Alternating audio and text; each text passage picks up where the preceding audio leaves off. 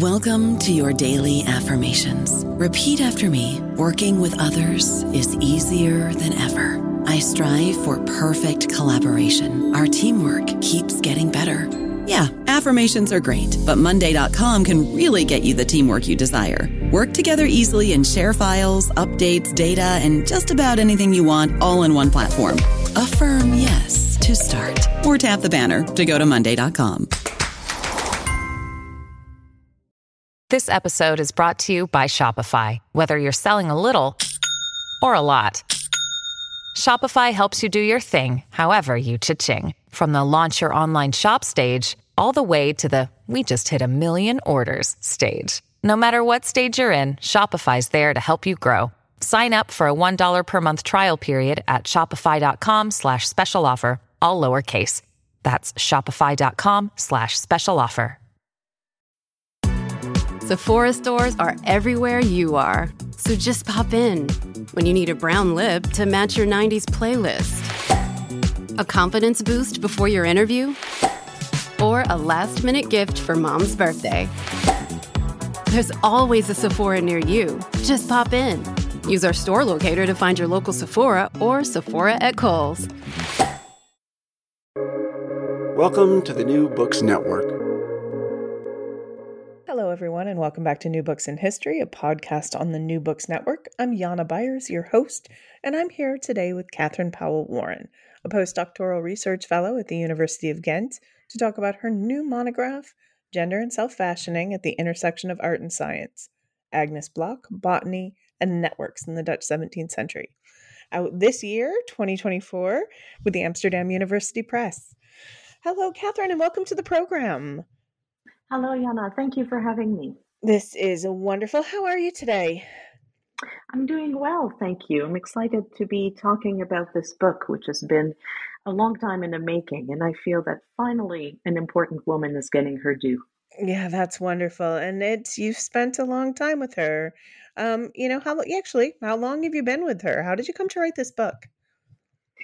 I began actually when I was working on my PhD in 2016, and I knew I wanted to look at women in the arts, and I knew that there had to be more than one or two very famous artists. And that's how I came across first Maria Sibylla Merian, the wonderful botanical illustrator and naturalist, and then who used to do work for Agnes Bloch. And so I traveled to the Rijksmuseum at Amsterdam, and as is so often the case, a wonderful librarian put in my hands an album of delightful flowers that I couldn't stop looking at, and that's how I came to devote 6-7 years of time to Agnes Bloch. That's 6 or 7 years sounds about right. That's wonderful. Just quick note, librarians, the best people on the planet. Absolutely. They are so kind and they know everything. Everything. It's astounding. Yeah, I think we can split the world in between people who understand the glory of the librarian and the people who are sad and don't know it. Absolutely. And in this case, it's, I had requested, I was new to the institution. I was very junior. I didn't really know how anything worked. I certainly did not speak Dutch. And this wonderful librarian said, if you requested these other materials, I think you'll like what I'm going to bring you. And she brought out this wonderful florilegium illustrated by some of the most famous artists of the 17th century. And all that was known about it was that it had come into the collection of the Rijksmuseum immediately after the Second World War, and nobody had looked at it. And she said, I think you'll like this. I mean, how much of a wonderful feat of synchronicity that is. Yeah, absolutely. And now the world knows about this through you and her. So thanks to both of you for Agnes Bloch. Speaking of, who is she? Who is this Agnes Bloch character? She was, I think, a fascinating woman. I'd like to think she would have been opinionated and very strong willed. This is a woman who was born in 1629. She was a member of the Mennonite community in the northern Netherlands. What we think of the Netherlands today, at the time, the history is a little bit complicated there. But she came to live, she was orphaned at a young age. She came to live in Amsterdam with her aunt and uncle. And then she went on to have a life that was really set to her own path in this sense. She married late, but she was already wealthy. She had already done a lot of she was a self-taught because of course she didn't attend university or anything like that, but she was obviously very smart and was an uncommon reader. She accumulated books and she developed a passion for flowers and plants. And so it was that after her first husband died, she bought a country estate out near Utrecht, and it was on the water. And this was a common thing for very wealthy people to do. Because you can imagine Amsterdam in the summer did not smell all that terrific, and a lot of people just wanted to get out, as they do today. In New York, you go to the Hamptons. If you lived in Amsterdam, you went out along the River Vecht. And so she bought a property that was really just a farm. And over the course of 3 decades or so, she developed it to have gardens, a greenhouse. It was a new contraption at the time. Birds, she kept an aviary, she kept an apiary, she amassed a huge collection of watercolors and artworks, to the point where people like John Evelyn in England said, if anybody goes to Holland, you have to stop and go visit this woman's garden. So her claim to fame, her posterity, was that she was the first person to grow a pineapple to maturity in Northern Europe, which I think is wonderful, because anybody who's been to Northern Europe knows that this is not pineapple growing country. So this is, in a nutshell, who this wonderful woman was. And she, over the course of her life, primarily those 3 decades, she gave work to at least 20 artists. And we're talking about the most famous artists of the time. And that's what I thought was really remarkable. Yeah, I feel like we need to contextualize a little bit, because when we say Mennonite, that probably evokes some images for the modern reader, which are no longer appropriate, right? The Mennonites were prosperous; they were a dominant sect here. Yeah. Absolutely. So Amsterdam was a bit of a funny place. It's known for its tolerance, and it was the same in the 17th century. So officially, the city was a place where the Reformed Church was the official religion, but there were Catholics, there were Jews, and there were Mennonites. So there were synagogues, Catholic churches, temples, and other meeting houses. These were not very secluded sects at all. They were prosperous, and the Mennonites in particular, their sort of primary characteristics is that they were known to be a very peaceful community. So they were not involved, for example, in colonial expansions as such, but they were very active traders, and particularly in textiles. And this is what Agnes Bloch's family did. So they were silk and textile traders. So they were a very prosperous community, and they were not marginalized. The only difference is that they could not become mayor, for example, or other official. They would not be part of a civic militia. But otherwise, there were no real barriers or exclusions, but it was a very closely knit community. And I think that's where it matters a little bit, because there were a number of major families, and there was a lot of intermarriage, and they kept everything really closely related. Right. Yeah. And I mean, very few people are going to be the Burgermeister. The Burgermeister is not that doesn't count out much. No. Yeah. Absolutely. She's the niece by marriage of Joost van der Vondel, of Vondelpark fame. She lived on the Herengracht, which is the Gold Coast of Chicago. So, she is one of the wealthiest and most connected women in the city. Absolutely.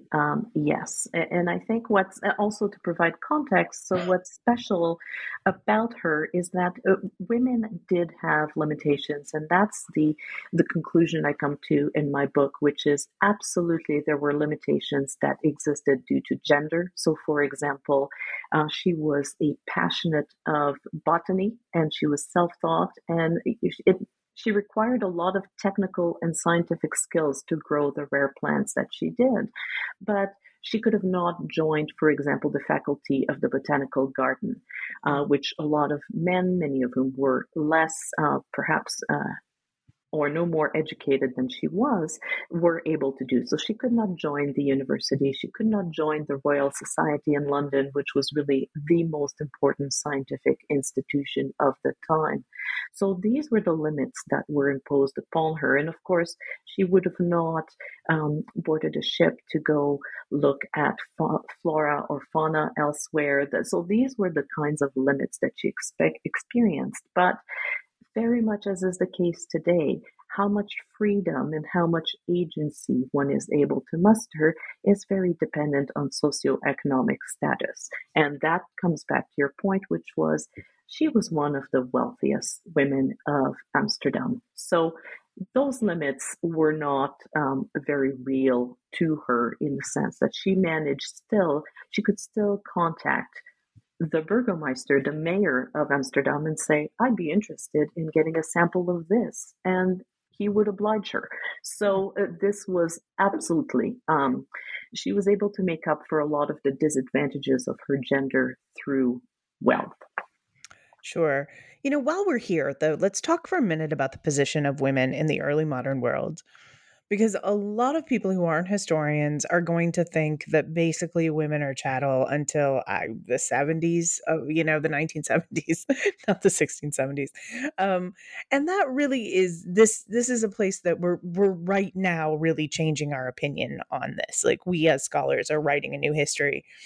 So Yes. I'd like you to talk for a minute about there is kind of what you cited, the add women and stir idea of doing women's history, so hey, will you fill our audience in on what that means, what I mean by that? Yes, so it's if you have a collection of entirely male artists, for example, you have a gallery and they have 50 artists and all of them are male. You can add 2 or 3 famous female artists, hang their works on the walls, and say, "Ha, I have a diverse gallery." But you don't. You really don't, because you've changed nothing. What a lot of scholars are trying to do today is to go back to the beginning. And basically, the idea is if you continue to follow the same recipe, if you continue to follow the same methodologies, look for information in the same places, and adopt the same assumptions and sort of working hypotheses, not surprisingly, you're going to end up at the same place. So, what scholars are finding, what I'm finding, is that women did have agency. Agnes, for example, she was able to enter into a marriage contract in which she retained all the money that she brought into the marriage upon death. So her money did not pass on to her husband's estate. She got to keep it. And she got part of her husband's estate. When her country house, which she named Vijverhof, which translates into pond court, so obviously there were many water features, she had a wonderful provision in her will, which said, if I die first, my husband, her second husband, can continue to live there for 2 years, provided that he pays rent and he pays for the upkeep. So this was hers. She was able to direct what she wanted. And there's a wonderful project at the University of Amsterdam called The Freedom of the Streets. And the researchers have been able to find that women did navigate around the streets of Amsterdam. They kept kiosks, of course. They were famous traders, so they kept businesses, they helped, and they very much participated. Yeah. Again, it's not to say that their lives was as easy as those of men. If they found the project is very interesting in that they found that women tended to stay closer to home. They tended not to be out in the evening, for example. So these are all clues about what it's like to be a woman. But I think it goes much further than the idea of the woman inside having no say at all and just being there to raise children and make sure that meal is on the table at the appropriate time. Yeah, and if what we consider history is upper echelons of government and military battles, then we're only going to find men, and we're going to think that only men had power. Just If we so. think if we think about history as a collection of people walking around and living their lives, how about that? We're going to find women who matter, right? And so what you're doing here, as well as letting us know about Agnes, is really contributing to a broader understanding of early modern women in a way that hasn't been tainted by the Victorians. Uh, Yes, and I think another pitfall, particularly as early modernists, what we experience is that the archives are so deeply flawed. They're wonderful. There's nothing quite like an afternoon spent in the archives, but they're at the same time so deeply flawed because their origins was to keep track of governments and institutions. And so there's been a long line, I think, of historians who think if there's no document to prove it, then how can we know for sure? And I agree. There's a lot of inferences that have to be made. The historian Saidiya Hartman calls that a form of scholarly empathy, which is if you keep on voicing the silences that have created the invisibility of women in the first place, you're not helping. So, in what I tried to do with Agnes Bloch is that we have only 11 letters, which is actually more than we have for most people, and they're to botanical expert in Italy, in Bologna. But in terms of her day-to-day life in Amsterdam and in the Netherlands, there's no record. But I thought if she was into botany, maybe the famous botanists of the time knew her. And sure enough, I found her name mentioned in botanical treatises. And then I was able to find artworks that probably belonged to her. And that's how you can build a network and sort of, instead of looking for Agnes Bloch in the archives, which does not yield a lot, if you start by looking at objects and other sort of trails of associations, I find there's really a lot to be discovered. I don't know about you, but I'm very busy and I don't have a lot of time to cook. That's why I subscribe to Factor. Eating better is easy with Factor's delicious, ready-to-eat meals. Every fresh, never frozen meal is chef-crafted, dietitian approved, and ready to go in just 2 minutes. You'll have over 35 different options to choose from every week, including Calorie Smart, Protein Plus, and Keto. These are 2-minute meals. Factor meals are ready to eat and heat, so there's no prepping, cooking, or cleanup needed. They're flexible for your schedule. Get as much or as little as you need by choosing your meals every week. Factor is the perfect solution if you're looking for fast, premium options with no cooking required. Sign up and save. We've done the math, and this is important. Factor is less expensive than takeout, and every meal is dietitian approved to be nutritious and delicious. Head to factormeals.com/NBN50 and use code NBN50 to get 50% off. That's code NBN50 at factormeals.com/NBN50 to get 50% off. This episode is brought to you by Visit Williamsburg.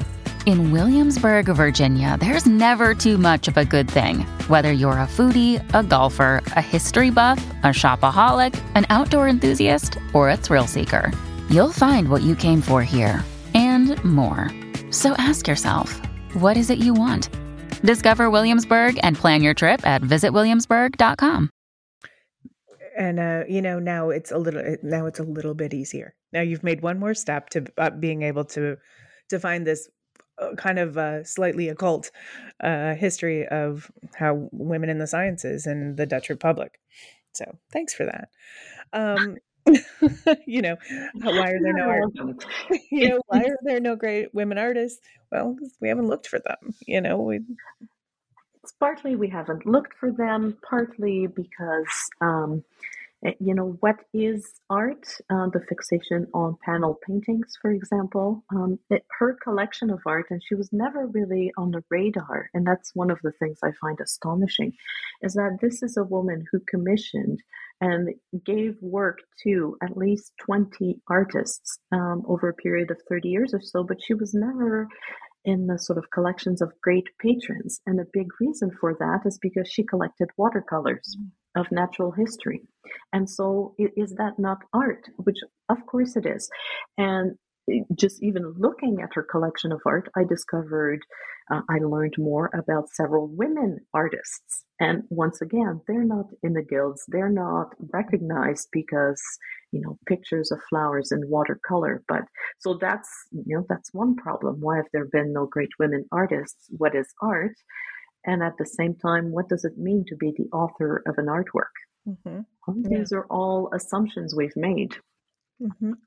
All right. So, hey, you mentioned the Vijverhof quickly. Let's go back. What is this place? Tell me more about this place, the Pond Court. The Pond Court. So this is an estate. We've been fortunate. There've been a lot of terrific period shows on television. Downton Abbey, for example, which is one with which most people are familiar. So it was not that. Dutch country houses tended to be far more modest. It was still a beautiful, big enough house, but it was far more modest than what you'd find, for example, in Downton Abbey. And it was a property. They tended to be much smaller than what you think about an English country and state, because quite simply, there's not a lot of land in the Dutch Republic. And so she had a parcel that was on the river. There would have been a house. The house was big enough to have, of course, several rooms and a library. We know she had a library. We know she had a kitchen with access to a flower garden and a kitchen garden, and the apiary, so her bees were kept near there. There would have been an aviary, which would be quite large because she kept a lot of exotic birds. So this would have been a place where, a little bit like you find at a zoo today. So there would have been a cage, and then there were also some birds that did not fly. So there was a place for people to gather and look on and see what the birds were, observe them. And of course, artists would have been able to do the same thing. And then the showpiece of the property would have been that sort of orangery and greenhouse combination, where I found a catalog of the plants that were sold when she passed away in 1704. And again, for listeners, it may sound odd, but plants, they were rarities. The plants she collected, they were worth an enormous amount of money. And wealthy and knowledgeable individuals at the time collected plants the way they collected porcelain and coins and medals. So this was really a status collection in addition to being scientifically very interesting. And there were over 1,000 specimens that were sold, some very rare. Her collection spanned South America, Africa, Indonesia, basically the Dutch colonial world. So she had it all. That would have been the showpiece. It would have been a pleasant estate that is described in a poem, and where people would have been led on a tour. And the whole thing would have been just peaceful, pleasant, by the water. Ending the tour would have ended probably through the library. There would have been a room where she kept all of her collections, because she also had books and medals and coins and arts and everything. So you say, don't think Downton Abbey, think something more, more modest. But at the same time, this represents an amazing amount of wealth and power and holy mackerel, right? Extraordinary. And I forgot to mention, there would have probably been guest quarters on the estate, and I suspect that artists did come and go and spend time there to capture that collection. Her collection was really, she was asking for portraits of her flowers, I think is the best way to think about it, which is astonishing. And because of that, there would have been something of an artistic community that developed around the property. which is fantastic. But yes, absolutely, there was a lot of money. An amazing amount of just resources going into this. And then put her in context. Does she stand out for this estate, or are there going to be other places similar to this? She does stand out. There were other places, obviously, other women. There was a woman even named Magdalena Poole, who had an estate with also quite a collection, not far from where Agnes Bloch was. But what was special about her estate was not the size of the house or even the sort of accoutrements, the parterres and the sculptures, but it was the quality of her botanical collection, which rivaled those of the botanical gardens in Amsterdam and in Leiden. And in fact, we know that she provided the botanical gardens with many specimens, so she would share with them and they would share with her. So there are two things that stand out. The first one is just the sheer quality and quantity of her botanical collection. And the second is her collection of artworks and watercolor. There's no comparable collection by a private individual. So the Botanical Garden commissioned something that was very rich, a collection of 9 volumes of plants and flowers on parchment. But that was a commission by the city. And she had at least 500 to 600, I would imagine, watercolors. So her collection was really unrivaled, and that made her very special. What does this tell us about like the Dutch and their ideas about themselves and what we're, in this period we're going to come to call the Golden Age? Yes. The Golden Age, such a tricky term, of course. But for Agnes Bloch, fair enough, this was a golden period. The Dutch were, in the 17th century, they were enormously successful. They had established primacy in trade. They were the masters of the seas. And so they were able to go everywhere. They had very wealthy and productive colonies in Indonesia, the coast of India, the Malabar, also in South Africa today. So then last in South America, Brazil, and Suriname. So this was an extraordinarily wealthy country. Lots of trades. They were first in trade for grain, and pretty much anybody who traded to Europe had to come through Amsterdam, so they collected a lot of duties and so on. But part of this wealth was to be displayed as the Garden of Eden. And the Dutch, those who know the history of the Republic, fully 1/3 of the land that is there was reclaimed from the sea. So they pumped the water out to make land. So when you land today in Amsterdam, you're actually some 3 meters below sea level. So that is part of what they thought as their dominion over nature. They saw themselves as a chosen people living in the Garden of Eden. They had dominion over nature, and there was no better way to demonstrate that and their just incredible power in trade and sovereignty as to have those botanical collections. So the pursuit of nature, the pursuit of gardens it really becomes a national passion, which is why I think it was something that I thought was important to highlight in the book, in that this is not a woman who's decided to pursue flowers and she's just an odd person with an odd marginal pastime. She is somebody who really inscribes herself into the national identity. And indeed, she chooses for herself to be represented as Flora Batava. So the Batava is the name that the Dutch gave to themselves in memory of the ancient Batavians who just triumphed. And she places herself as the goddess of flowers of the Dutch Republic. And this is her identity. And I think it fits absolutely with what the Dutch thought of themselves and what was happening. This was just a bubbling country full of creativity and just might to do things and curiosity. Yeah. God may have created the world, but the Dutch made the Netherlands. And Here we Yes. go. And flowers, which remain a national obsession.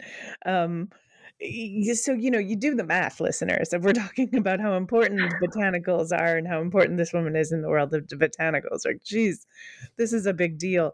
And so she sits apart here, and then we've got it's kind of happening in a contemporaneously the development of the field of natural history. Um, so what does that involve? What do I mean by the field of natural history? Well, it's, there's an author whom I admire named Eric Yorink, and he's written about reading the book of nature.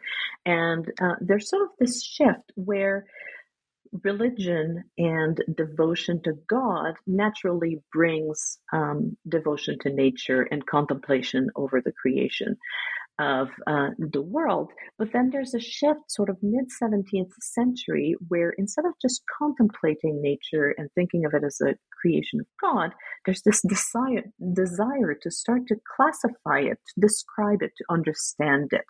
So particularly with botany, which from the Middle Ages had been associated with women and apothecaries and remedy and that whole, the healing, if you will, part of the world and activity, the field of activity, all of a sudden it becomes more serious.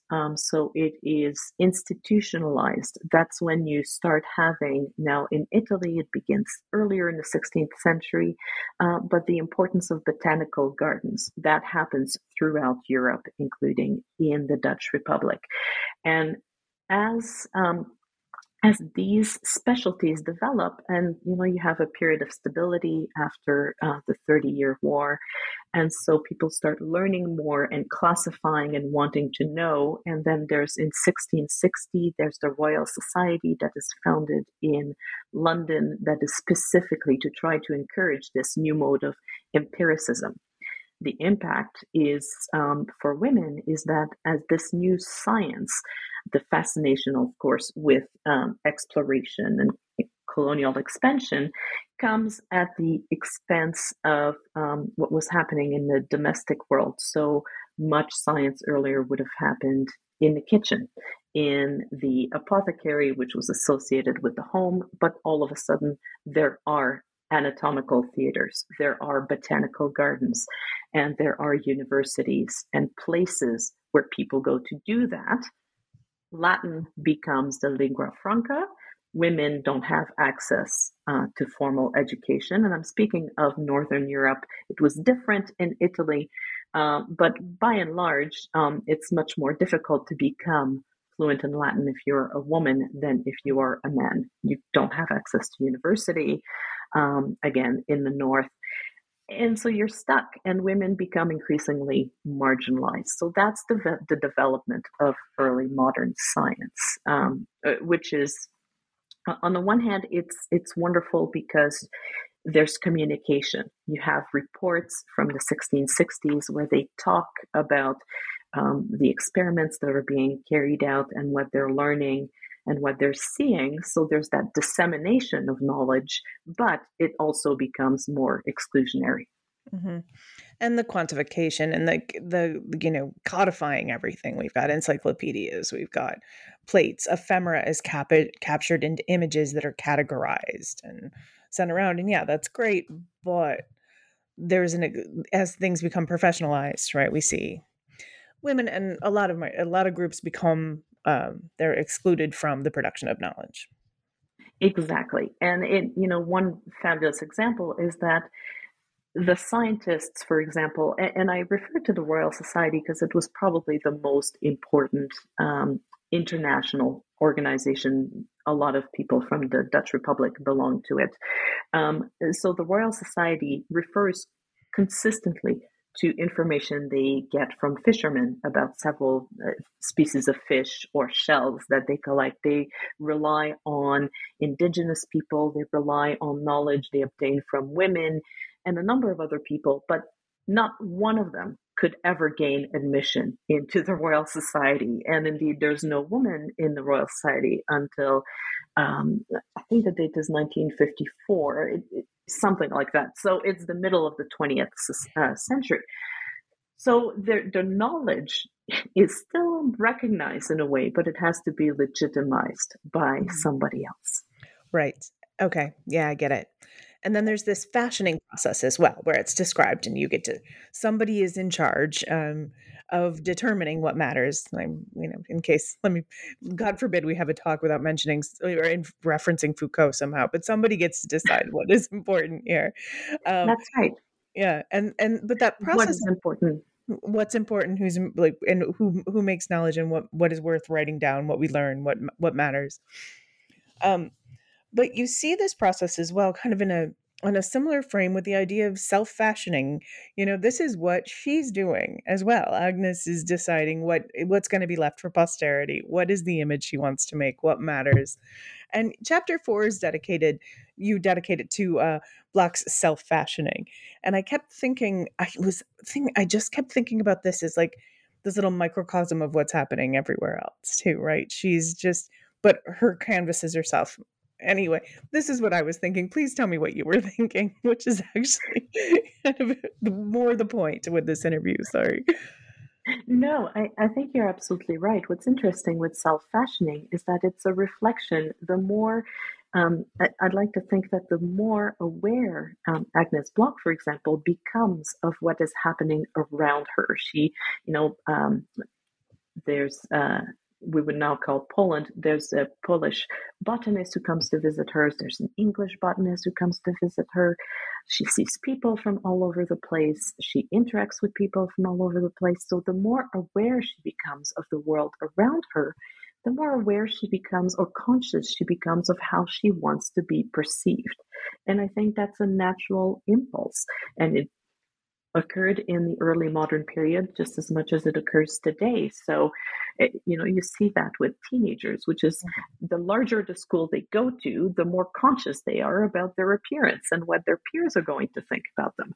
So that's a little bit the same with Agnes Block. So as her world expands, she becomes very acutely aware of her place in it and what she wants that place to be. Now, listeners, of course, being a mother was important. She was not a mother. She was a stepmother. She never had children of her own. She had many godchildren. She had nieces, she had nephews, stepchildren, grandchildren. But that's not how she wanted to be remembered. And to this day, a lot of people think of her as the pineapple lady because she made a point of having a portrait of her with 2 grandchildren and her husband, but the pineapple is there. And she has a medal. And when we say medal, listeners should understand this is about 4 inches in diameter. So this is not something you wear around your neck. It's a token you display. And if she has it designed and cast in bronze and silver, apparently there was a gold exemplar. And on the one side is a portrait of her like a Roman emperor.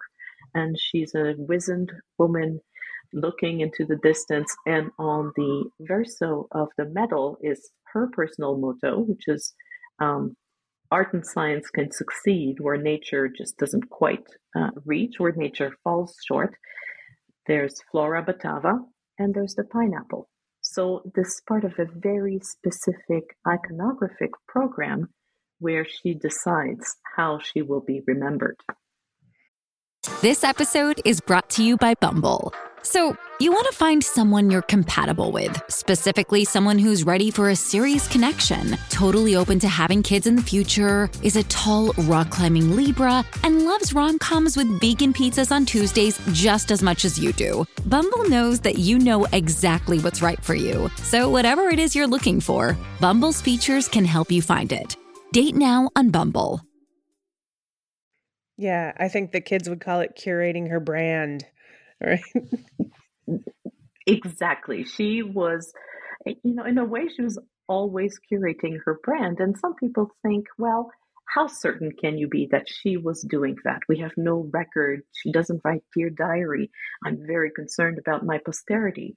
But I think when you take the whole, the medal, the portraits of her, the fact that in her portrait, for example, she is holding one of her watercolors. So there's so much self-reference that it cannot be accidental.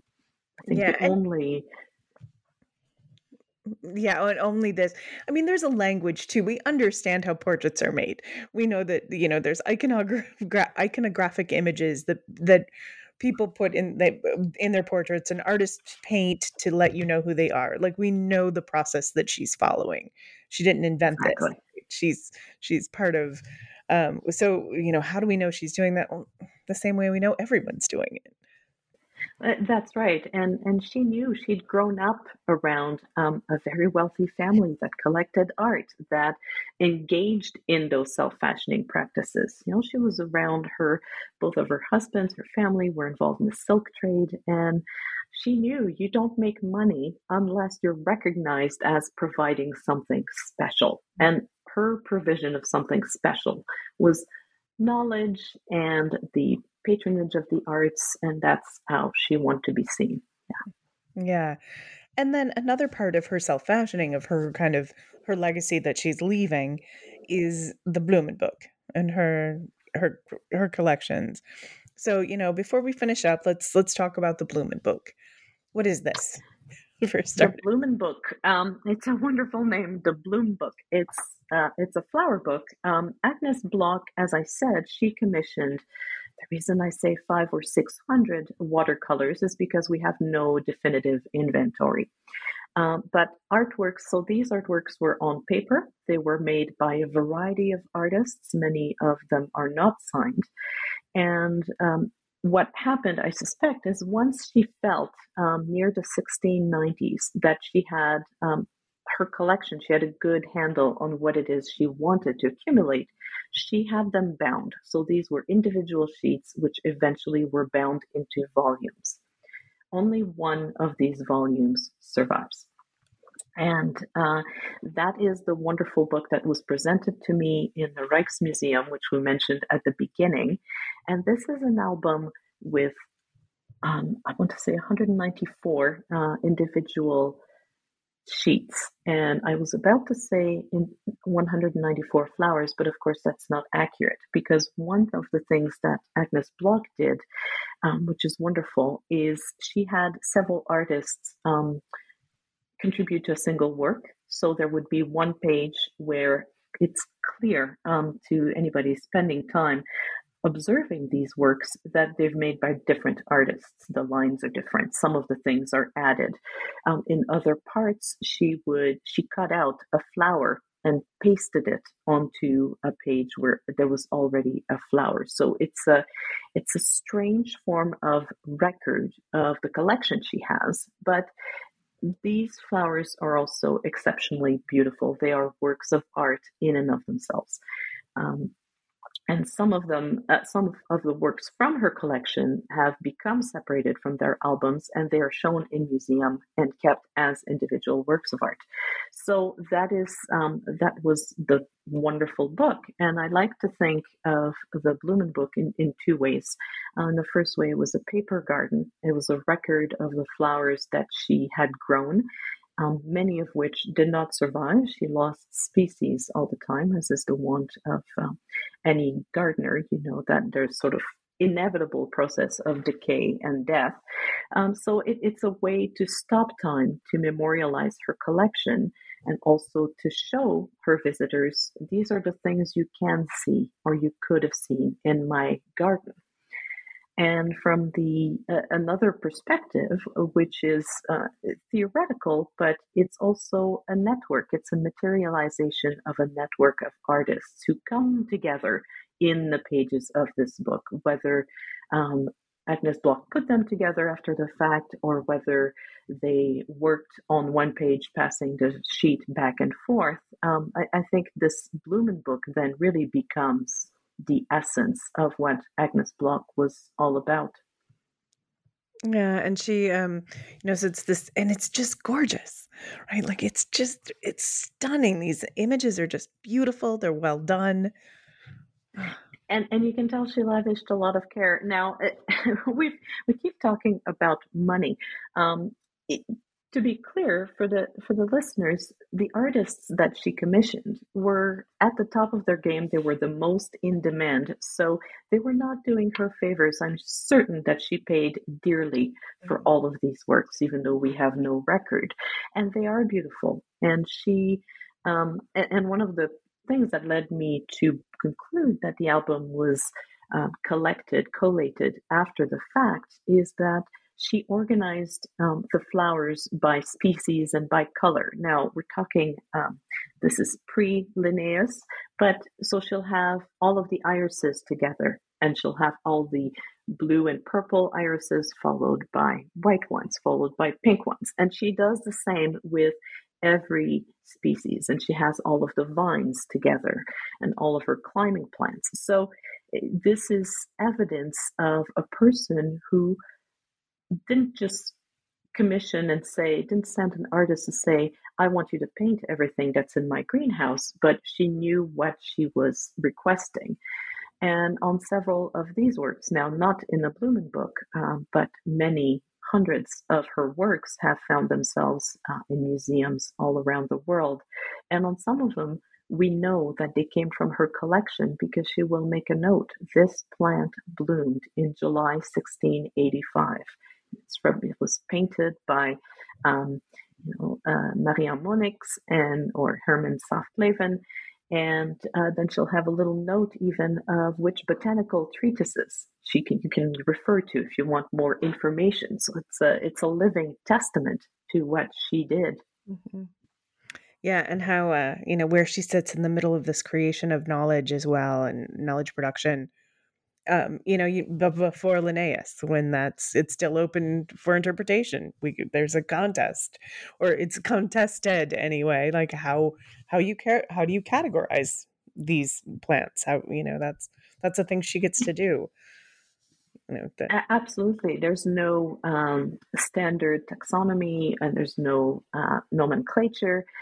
But so you can tell she reads, she informs herself, and these notes sort of say, I'm aware of what is going on. I know what is happening, and that's so important.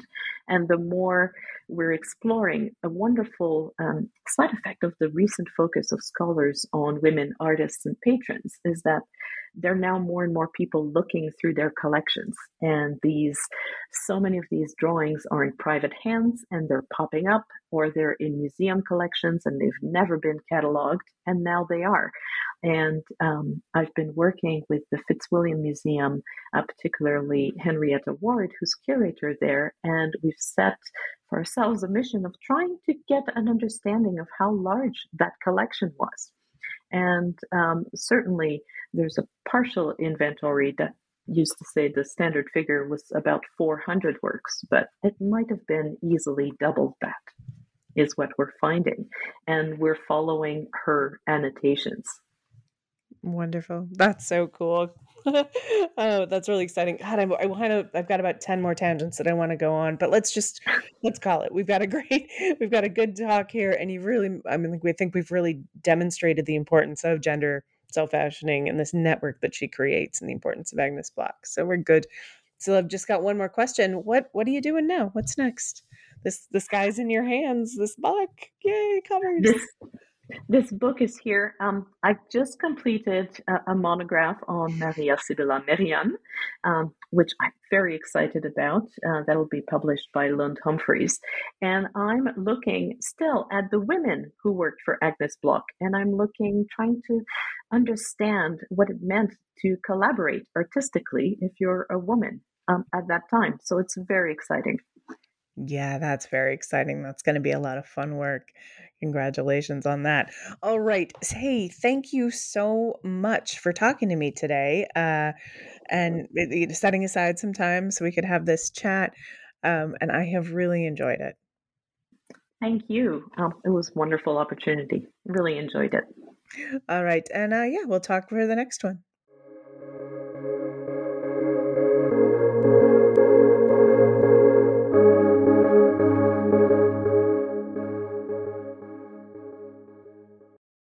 Lucky Land Land Casino asking people, what's the weirdest place you've gotten lucky? Lucky? In line at the deli, I guess? Aha, in my dentist's office. More than once, actually. Do I have to say? Yes, you do. In the car before my kids' PTA meeting. Really? Yes. Excuse me, what's the weirdest place you've gotten lucky? I never win and tell. Well, there you have it. You can get lucky anywhere, playing at LuckyLandSlots.com. Play for free right now. Are you feeling lucky? No purchase necessary. Void where prohibited by law. 18 plus. Terms and conditions apply. See website for details.